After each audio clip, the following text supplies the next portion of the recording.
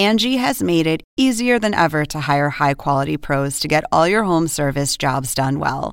Just bring them your project online or with the Angie app, answer a few questions, and Angie will connect you with local pros who match your specific needs. Or book a service instantly at an upfront price. So join the millions of homeowners who use Angie to care for their homes and get your next home service job done well.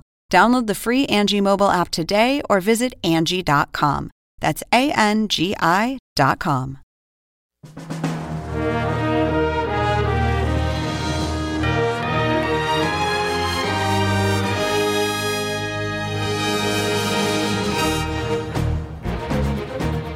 Hello, everyone. I'm Ryan Nobles.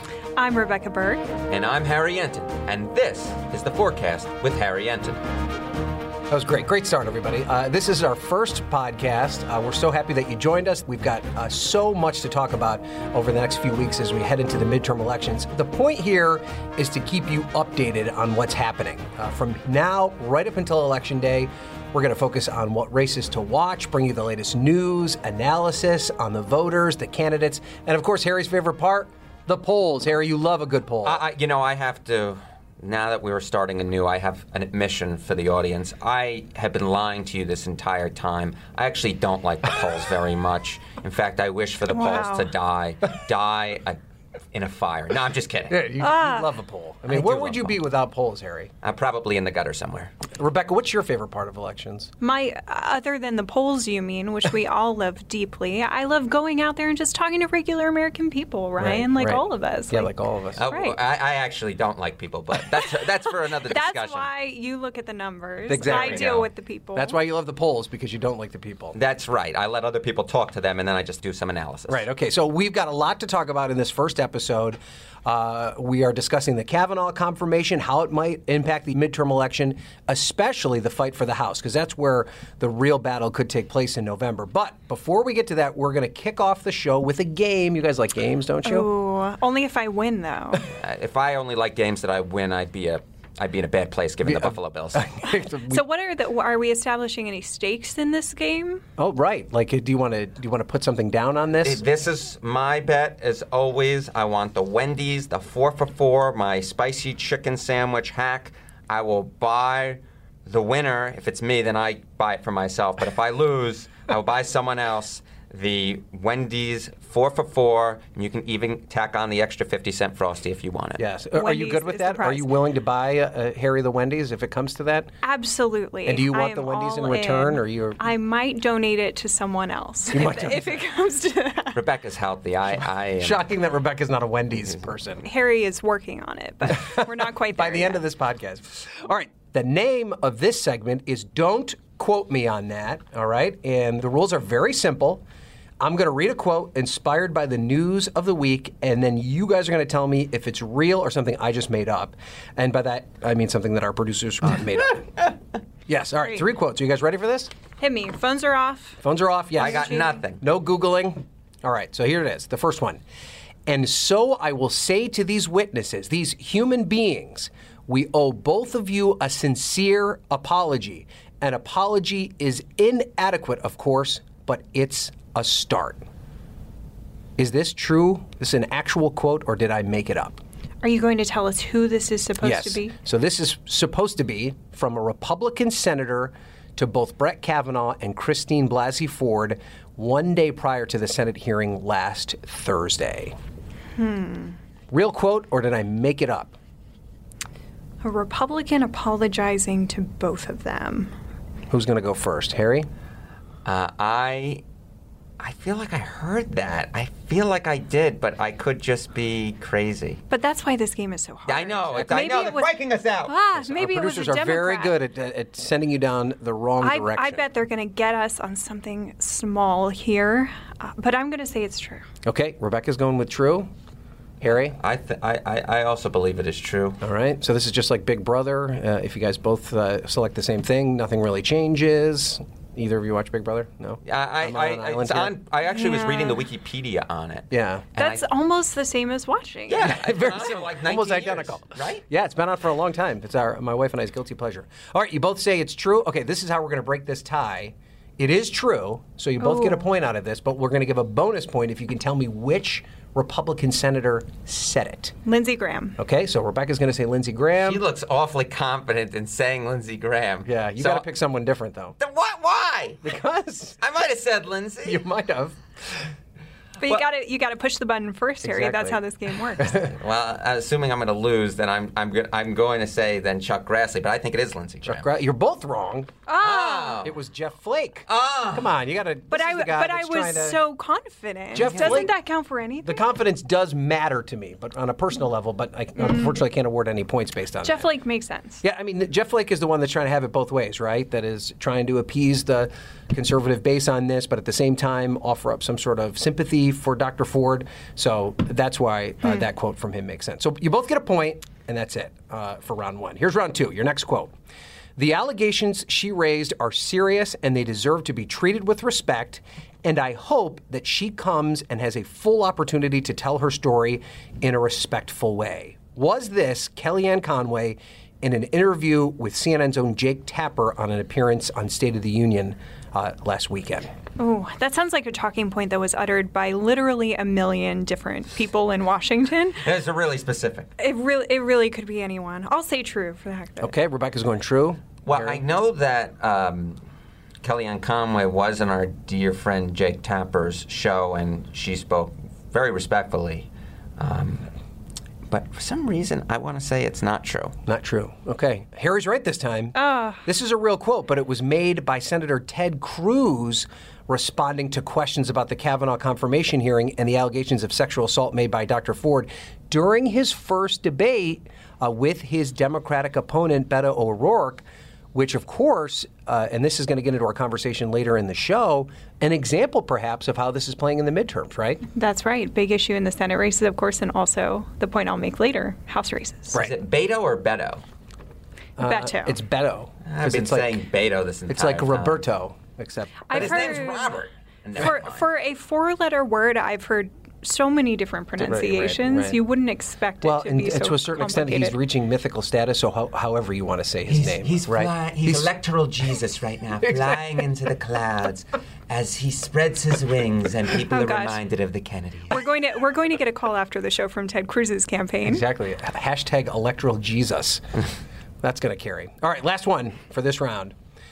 This represents good and America becoming whole again. We will no longer outsource to other countries. We will build factories here in America and create jobs. Was that President Trump speaking to supporters during a rally in West Virginia over the weekend? Harry's got to go first this time. Yes. All right. Well, since Harry is in the lead, Yes, he I is. have to say no to try to make a comeback. To try and tie it up. He's up 2-1. Rebecca's right this time. Yes. So My strategy works. We need to break the tie here, 2-2. Now, this is a real quote, and I'm going to read the rest of it for you. We will provide jobs for all who are free from prisons, and we will abolish the 13th Amendment, message sent with love. So it wasn't President Trump, but somebody did say this, and it was recent. Who was it? We're going to abolish the 13th Amendment. Mm-hmm. Let's see. I'll give you this hint. mean, This it's a- person is not a politician, at least not yet. Like, really not a politician. Is it Kanye West? Rebecca gets it. Kanye West on Saturday Night Live this Yes. weekend following his controversial performance in his Make America Great Again hat. Yeah, that was Kanye West. You guys missed Wow. that? Did you not see it? The only thing I heard about SNL was that Pete Davidson made some statements that he shouldn't have been making. Yeah, I have to confess I'm the worst millennial. I just can't stay up that late most nights. All right, so that means that Rebecca is owed from Harry Wendy's, which a is Wendy's. What's it? A 4-pack? A 4 for 4. You get for 4 items for $4, including That's a you shouldn't drink, have pressed him on this. a 4-piece chicken nuggets, a small fries, and a sandwich. You can also upgrade within that plan if you'd like to a medium or large fries. Perfect. And Rebecca, does she have the ability to upgrade given that incredible first episode win? Yes, she can like this upgrade. guy. Upgrade to the large will run me back $6, which will make it as expensive as everything on the menu from Taco Bell. But we're a team, so maybe we'll just all split We'll all it. share. We Maybe. can all enjoy. Nice? We're all coming together. All right, we're going to talk more about the Kavanaugh hearing, how this could affect what happens in November. Rebecca's written a great piece about the House races, which could be one of the places where we see this play out in the American public. We're going to do all that and more after this very short break. Thank you so much for listening to The Forecast.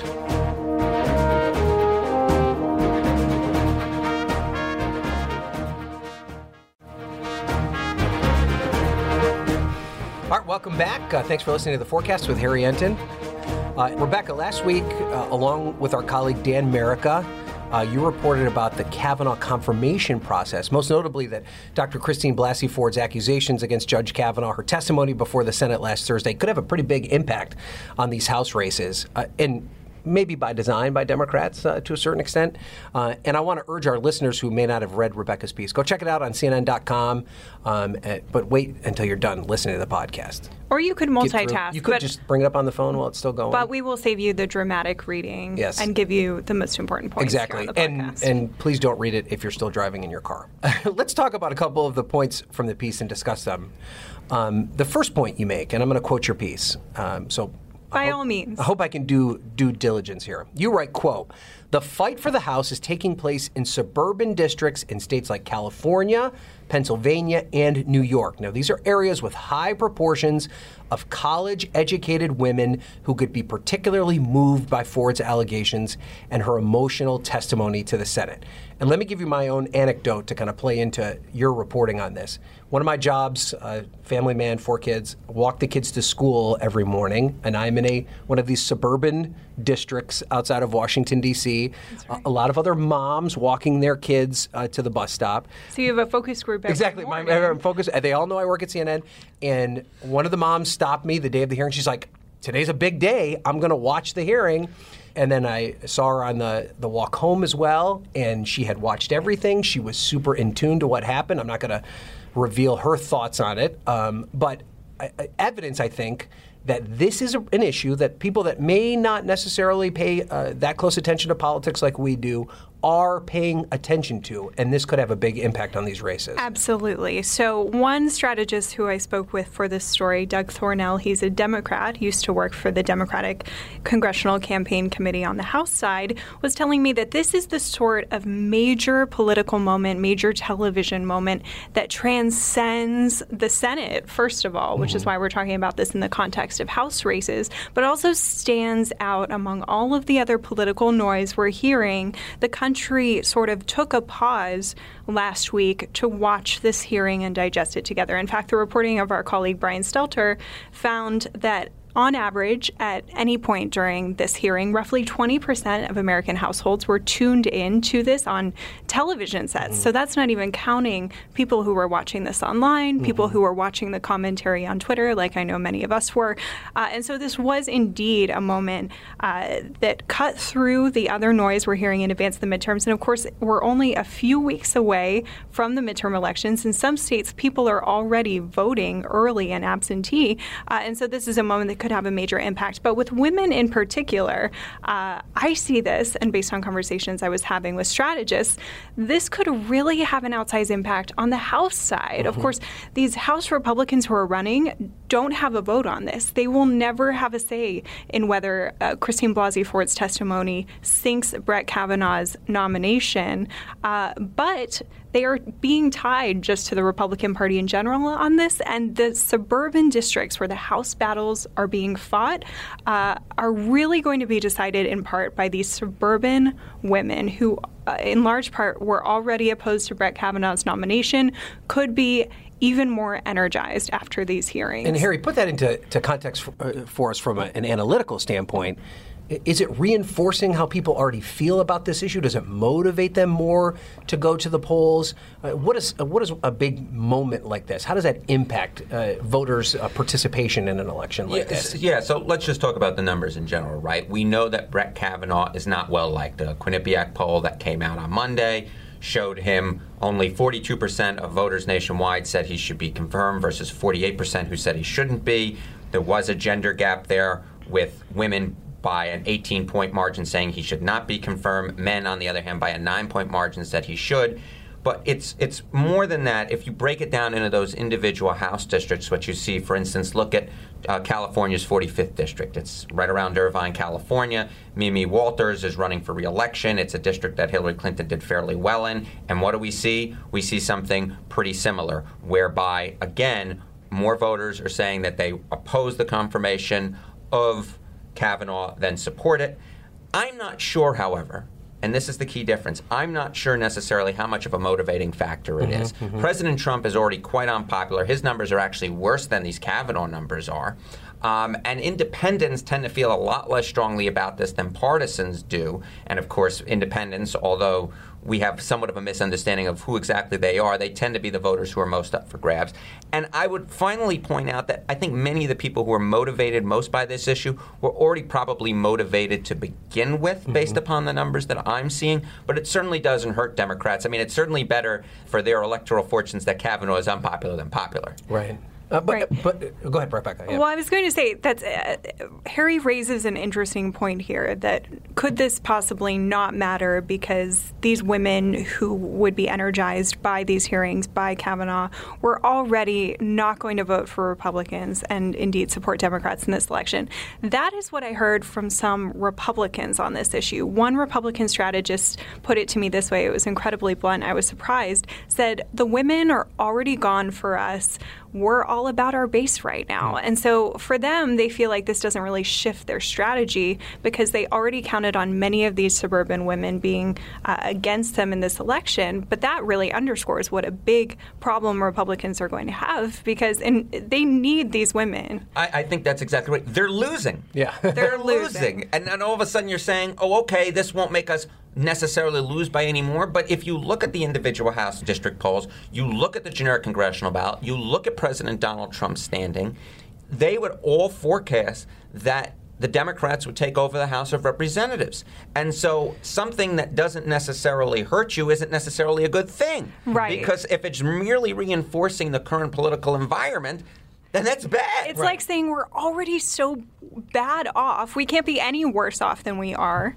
So what does it matter? So then I guess the next question is, does it have a potential boomerang effect where Republicans are all of a sudden woken up to the reality of the situation, that they could lose potentially the House, maybe even the Senate, and they see who they view as being a good man in Judge Brett Kavanaugh, being unfairly dragged through the mud by Democrats and the Republicans have done a pretty effective job of claiming that Dianne Feinstein has handled this in an underhanded way. Michael Steele actually talked about this, Rebecca, and you talked to him about this. I mean, what's his perspective on this? Can Republicans actually find a way, even if the Kavanaugh nomination goes down, maybe even more if the Kavanaugh nomination goes down, that this could be something to really get that base out? All about that base, as you said before. Well, I'll address first this issue of just motivating the base. Let's pretend for a moment that his nomination proceeds. He's confirmed at some point before the election. Republicans still feel that this could be a motivator for their base. And I think a big part of this is the gender gap that we're already seeing. So a historic gender gap that we've seen so far in this election with women supporting Democrats and men supporting Republicans. So the theory among Republicans is that men who are already supporting them wouldn't necessarily be turned off by these hearings and might in fact be energized. Anecdotally, I spoke with a number of Republican men after these hearings and during these hearings, and they saw themselves sort of in Brett Kavanaugh. They could relate to what he was going through because they thought, well, if I were falsely accused of sexual assault, of sexual misconduct, then of course I would be enraged, I would be upset, I would be acting exactly like he is. And so in a way that many women who were watching might have related to Dr. Ford, men were able in some cases to relate to Brett Kavanaugh. And of course, this underscores for Republicans as well what is at stake in this election. This could pertain a bit more to the Senate races because Republicans want to underscore for their voters, especially in these red Trump states where you have Republicans running against incumbent Democrats, that the Supreme Court is at stake, that this is one of the issues they're voting on, and Republicans have believed and continue to believe that this is a really big issue for their voters. Harry, you wrote about the Florida Senate race, which I'm covering pretty closely. And it's interesting to see how both sides kind of handled the machinations of this Kavanaugh situation. Neither Rick Scott, who's the incumbent governor but is challenging Bill Nelson for the Senate, he did not come out in support of Kavanaugh until the day after the hearing. And Bill Nelson didn't weigh in to say that he wasn't going to support the Kavanaugh nomination until that point. Is it a dicey proposition in some of these swing states for either Republicans or Democrats to not take a firm stance on Kavanaugh? I think that politicians are doing what politicians do, and they're waiting to look at the polls. I guess they like the polls just like I do. I think that it's very interesting to see how the different Democratic incumbents in the Senate are reacting to this news. Joe Donnelly has come out against the confirmation, which I thought was very interesting because I would argue that he is one of probably the top 3 most endangered Democratic incumbents at this particular time. Right. So clearly he either had a heartfelt moment or he looked at the numbers and thought that it was worth the gamble to say that he was coming out against Kavanaugh. Mm-hmm. And I guess the thing that I would note that is so interesting to me in all of this is that Americans actually believe both of them. Yeah. Mm-hmm. And this is something we've heard over and over again from Republicans as well, is they are not just trying to really discredit Ford, even the President of the United States. Nobody really has. Yeah, and I think that may say something. You can believe Kavanaugh and also believe Ford, apparently. I mean, I'm looking at these numbers right now, and 46% of Americans say that Brett Kavanaugh is honest versus 43% that say he's not. And then you look at Ford's numbers. 59% say yes, 25% say no, but it does mean that there's sort of this... There are some people who believe both. Who seem to believe both, and it's kind of nuts in some way. How can that be? It has to be one or the other. And I think we are almost seeing that with the way that senators are reacting, whereby they're just not quite sure. I think especially Republican senators are getting pulled in one way by their partisan leanings, but I think that they also heard the testimony of Ford and believed her to be credible. Right. I was just before this taping on a call with Josh Hawley, the Republican Senate candidate in Missouri. He was speaking to reporters. And in the same breath, almost, he said that he has no reason not to believe what Dr. Ford said, that she seemed sincere. And then he mentioned Kavanaugh as someone who's being falsely accused. Yeah. And he was really able to say that in the span of a few minutes. How can those two things both be exactly. true? Those two things cannot both be true. And is there really a benefit, Harry? I think of Joe Manchin. The president was just in West Virginia, crushing Manchin for his role in all of this. Is there really any benefit to him taking a stance until there's ultimately resolution, until he's actually standing on the floor? Because what if the nomination gets pulled 2 days before, and it's almost better for somebody like him to wait until he actually has to make his vote, right? What was the old saying when they were doing the health care votes? It'll either be, 25 Republicans will, flow in and say that they're voting no, or will pass by 2, or will fail by 25 or something like that, because they're waiting to see what everyone else is doing. I think you're probably seeing something similar along those lines. I mean, look, Republicans have 51 seats in the United States Senate.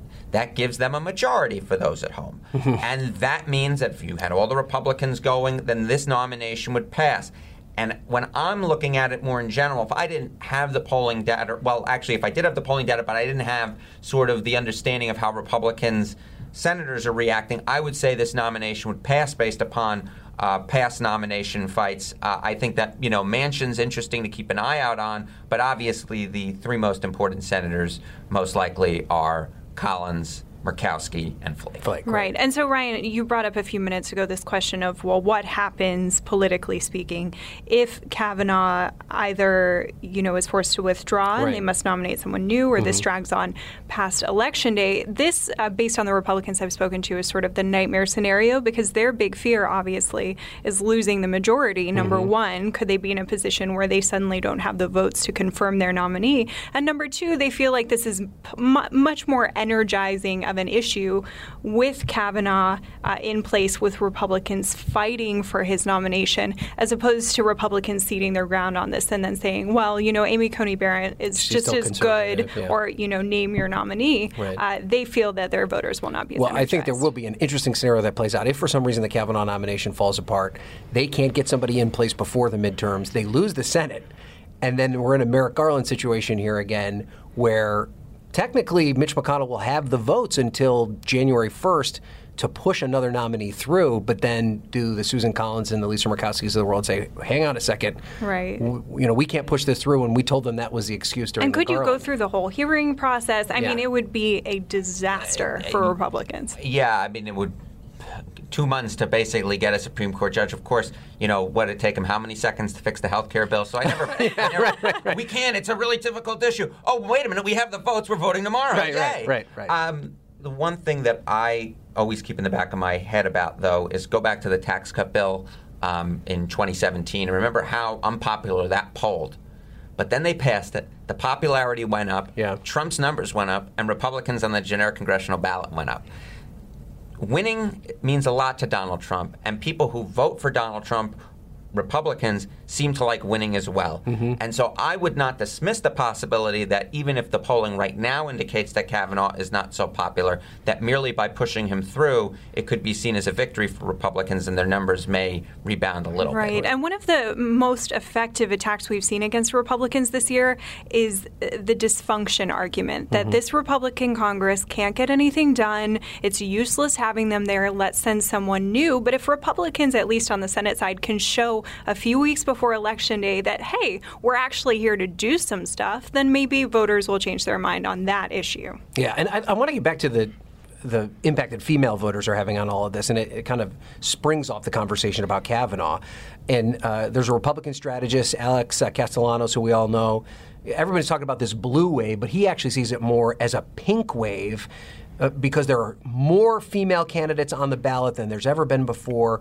There appears to be a huge bit of enthusiasm with women. Women voters tend to be a lot more excited about this election. Harry, would you agree that when you put all these factors together that it actually might be a pink wave that we see in November that ultimately determines who controls the House and maybe the Senate?